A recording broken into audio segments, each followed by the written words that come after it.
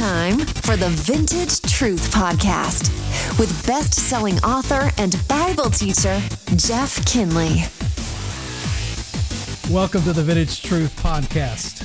I'm Jeff Kinley, and we are discussing some amazing, incredible, in-your-face truths from Romans chapter 1, and we're talking about this whole idea of, has God abandoned America, and what does that even mean? And what does it mean to say that God has, like they used to say, Elvis has left the building, that God has left the building? Well, we're talking about The End of America, ? It's my latest book, Bible Prophecy and a Country in Crisis.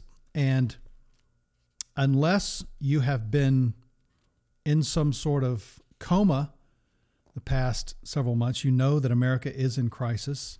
And as we've traced America's roots to see where we are right now, it's obvious that we are a country in crisis. But we were talking through this whole idea, this concept of what I call abandonment wrath. What does that really mean?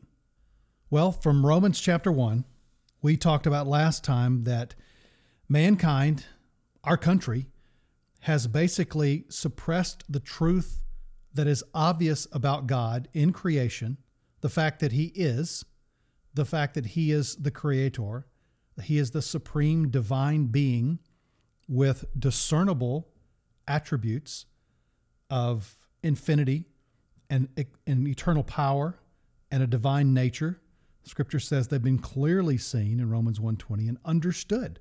So this is not a confusing concept for humanity, is that God is there and that He is understandable in terms of His power and His divinity.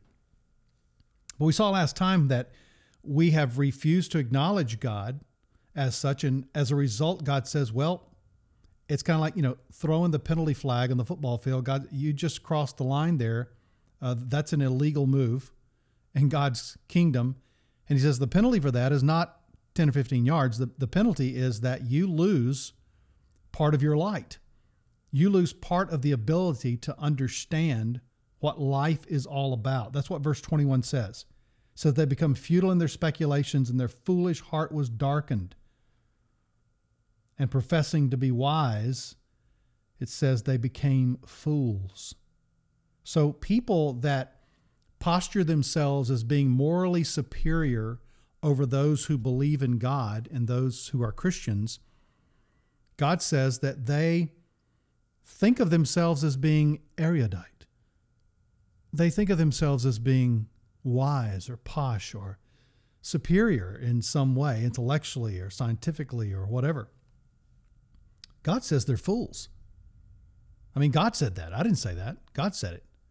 The word fool there is the Greek word moros, M-O-R-O-S. It's the word from which we get the word moron. You say, what's the significance of that? Well, the word moron is an English, it's a transliteration of the Greek word, but the actual English word was coined by a psychologist back in 1910. His name was Henry Goddard, oddly enough. And he was a psychologist, and he coined the term moron to refer to a mildly intellectually disabled person. Now, obviously, that's a very, very politically incorrect thing to say about an intellectually disabled person. We don't call them morons. But God does call people morons. He says, if you think you're smarter than me, you're a moron. If you think you're smarter than the Bible, you're an idiot. Now, you can remedy that situation and not be an idiot, but it requires acknowledging something about the existence of God and who that God is. And God says you can have that light restored, that understanding about life restored. So anyway, it says that professing themselves to be wise, they became fools and exchanged the glory of the incorruptible God for an image in the form of corruptible man and of birds and four-footed animals and crawling creatures. This whole idea of worshiping nature, of worshiping the planet, of worshiping the things on the planet, the creation, worshiping the creation instead of the Creator.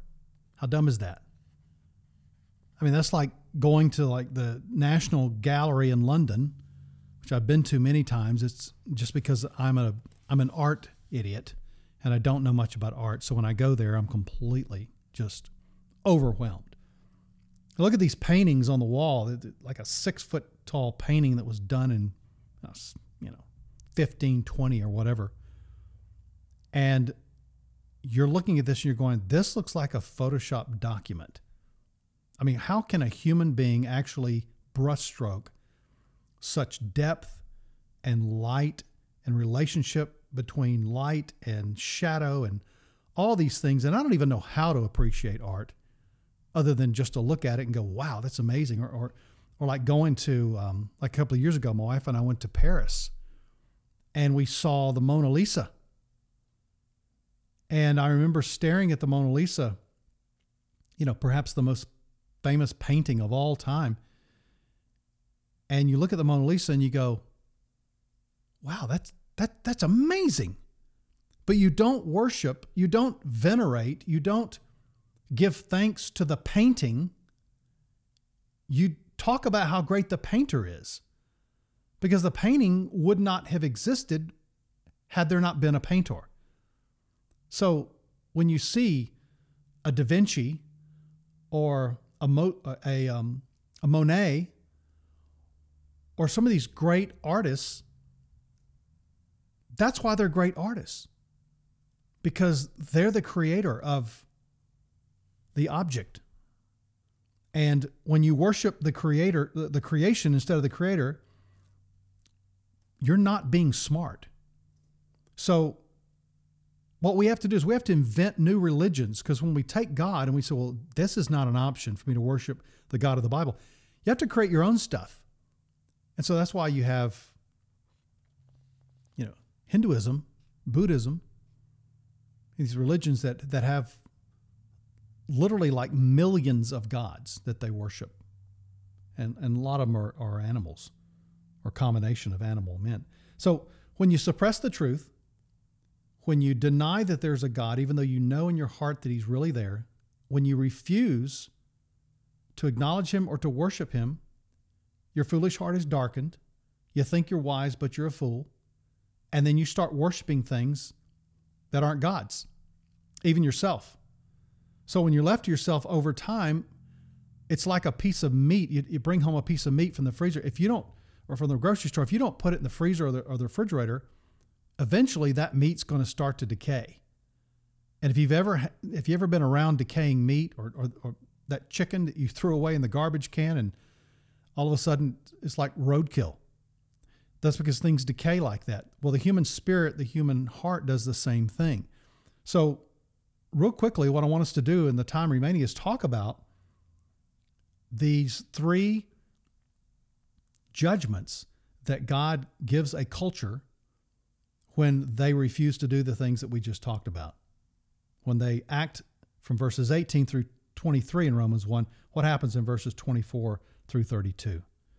And here's what happens. First of all, is that in verse 24, you see where it says, therefore God gave them over in the lusts of their hearts to impurity, that their bodies might be dishonored among them. So the first thing we see is dishonoring desires that dishonor themselves and that dishonor God, quite frankly. This is a sexual revolution is what we're talking about. Is the whole idea is that God, has given the gift of sexuality to mankind, but lust has taken over because there's no God to check that lust. So the person is just left to himself.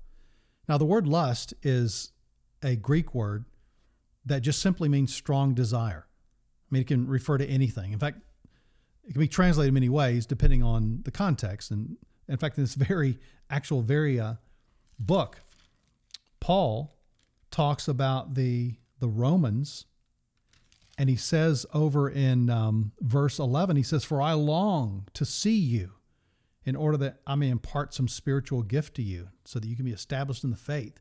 That word long is the same word that is used for lust in the Bible. So it just means strong desire, okay? So context determines everything.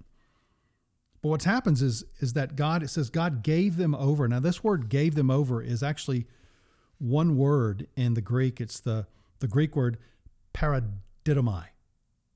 Paradidomai. And it refers to a handing over.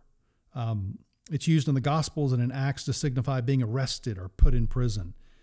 Peter used the verb when he speaks of fallen angels being cast into hell after they first sinned. It's also a word that's used to refer to the Father's abandonment of Jesus at the cross. In fact, again, in this same book in Romans 4 and verse 25, Paul writes, talking about Jesus, he says, He who was delivered up because of our transgression and was raised because of our justification. The word delivered up is this same word. It just means to hand over something. Jesus was handed over to suffer for our sins. And he's saying here that culture, civilization, is being handed over to their own lusts. So instead of being arrested and put into prison, God says, I'm letting your own desires arrest you. I'm letting your own desires incarcerate you, put you in handcuffs, imprison you. And certainly Paul observed an abundance of sexual promiscuity in ancient Corinth 2,000 years ago. He saw it in Rome. That's why he told the Corinthians, by the way, to flee immorality. He said every other sin that a man commits is outside the body, but the immoral man sins against his own body. It dishonors his own body and how it was meant to be created, meant to be used. And so we live in a society that's soaked in sexual sin. I mean, there's no denying it. It's nothing new in the world, but at no time in America's history has sexual sin been so prevalent and promoted. So, wow. I mean, think about it. 12% of all internet websites are pornographic. That's about 24 million websites. 40 million visitors are regular visitors to these sites. 1/3 of them are women. The average age a child sees his first pornographic images is now 11 years old. You know, when I was growing up, it was that creepy uncle who had a magazine hidden under his mattress. You know, that's the only pornography that that my generation really saw. But you know what? It's everywhere. 93.2% of boys and 62% of all girls will see porn before their 18th birthday. You know, it's like it's in the air. I mean, if you've got a phone, it's there, right? You know, people justify porn and all this other stuff in our society. There's so much I could say about it. $15 billion a year that the porn industry is making. But there's also a physical fallout from it. Obviously, God says that their bodies will be dishonored. According to the Centers of Disease Control and Prevention, half of all sexually active people will contract an STD by age 25. 50% of all people who are having sex will get an STD before or by their age 25. Wow. That's incredible. So there's a sexual revolution that takes place, dishonoring desires. The second thing that he says in verse 26, he says, for this reason, God gave them over. There's paradidomai again. God handed them over to degrading passions, for their women exchanged the natural function for that which is unnatural.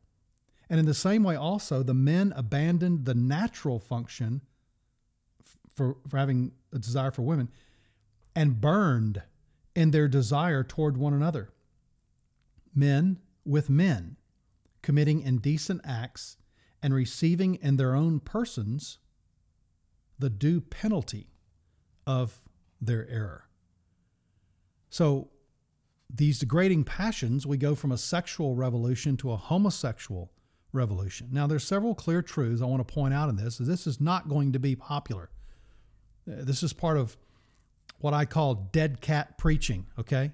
And dead cat preaching refers, I have it in the book, it's when George Whitefield went to preach, and he preached against sin. He said people would hurl rotten fruit at him and rocks, and then one person, it's rumored that they threw a dead cat at him. Has to say, stop preaching. This is dead cat preaching. This is the kind of preaching that people want to throw dead things at you, okay? But there's several clear truths that come from these verses. One is this: The sin of homosexuality, now listen to this. The sin of homosexuality is a direct result of rejecting God and refusing to submit to him. That's verses 18 through 23. And it's an indication of an advanced stage of divine abandonment. I hope you heard that. Those who are involved in homosexuality as a lifestyle are those on whom God's wrath of abandonment has come. That's a truth from Scripture. Now, there are many factors that support and contribute to someone being a homosexual.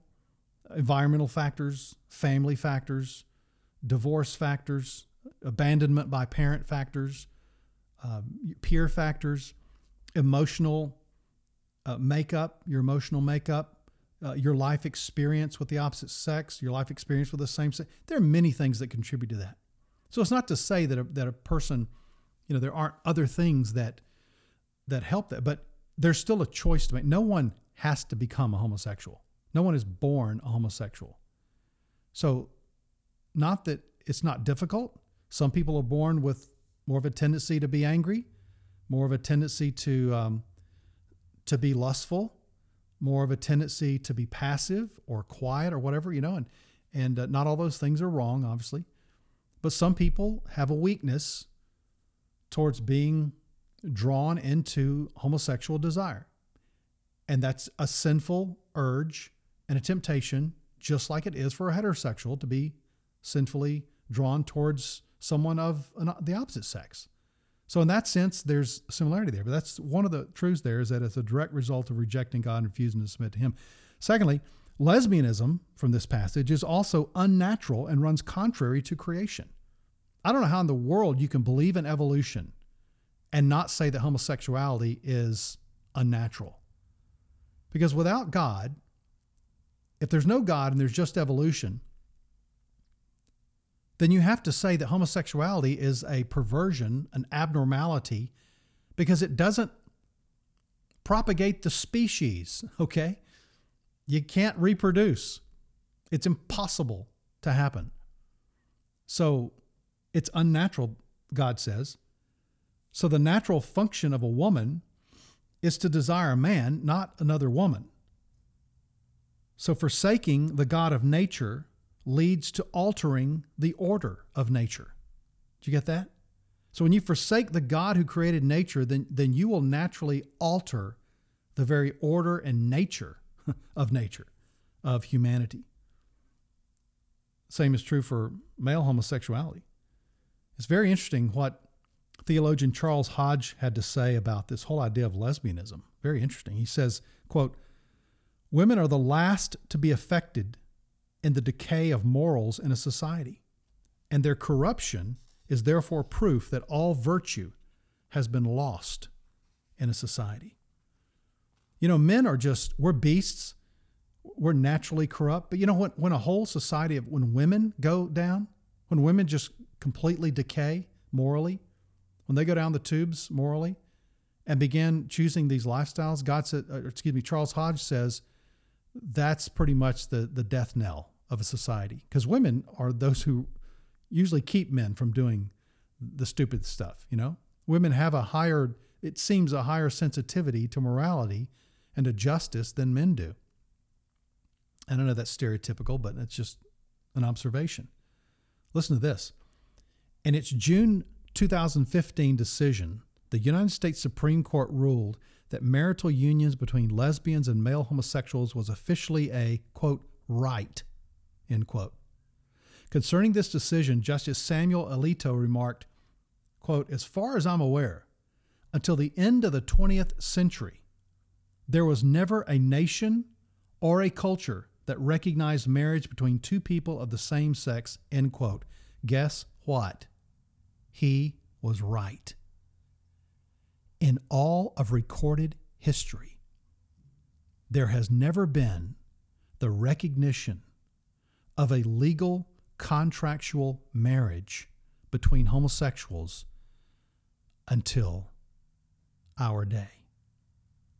Oh, but wait, there's one exception to that. According to Jewish scholars writing in the intertestamental period between the Old Testament and the New Testament, Jewish rabbis wrote this. They wrote that during the days of Noah, that marriage contracts were written between men and women, and that actually wedding songs were composed for such weddings. Now, we don't have that in Scripture. This is the Jewish tradition concerning the days of Noah.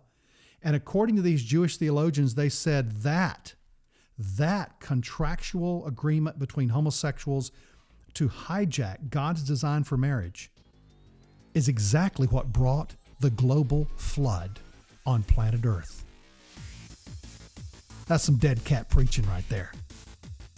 Oh my gosh, time's up.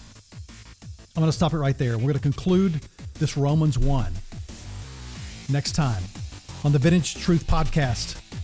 I can't wait to tell you what's next. We'll see you then.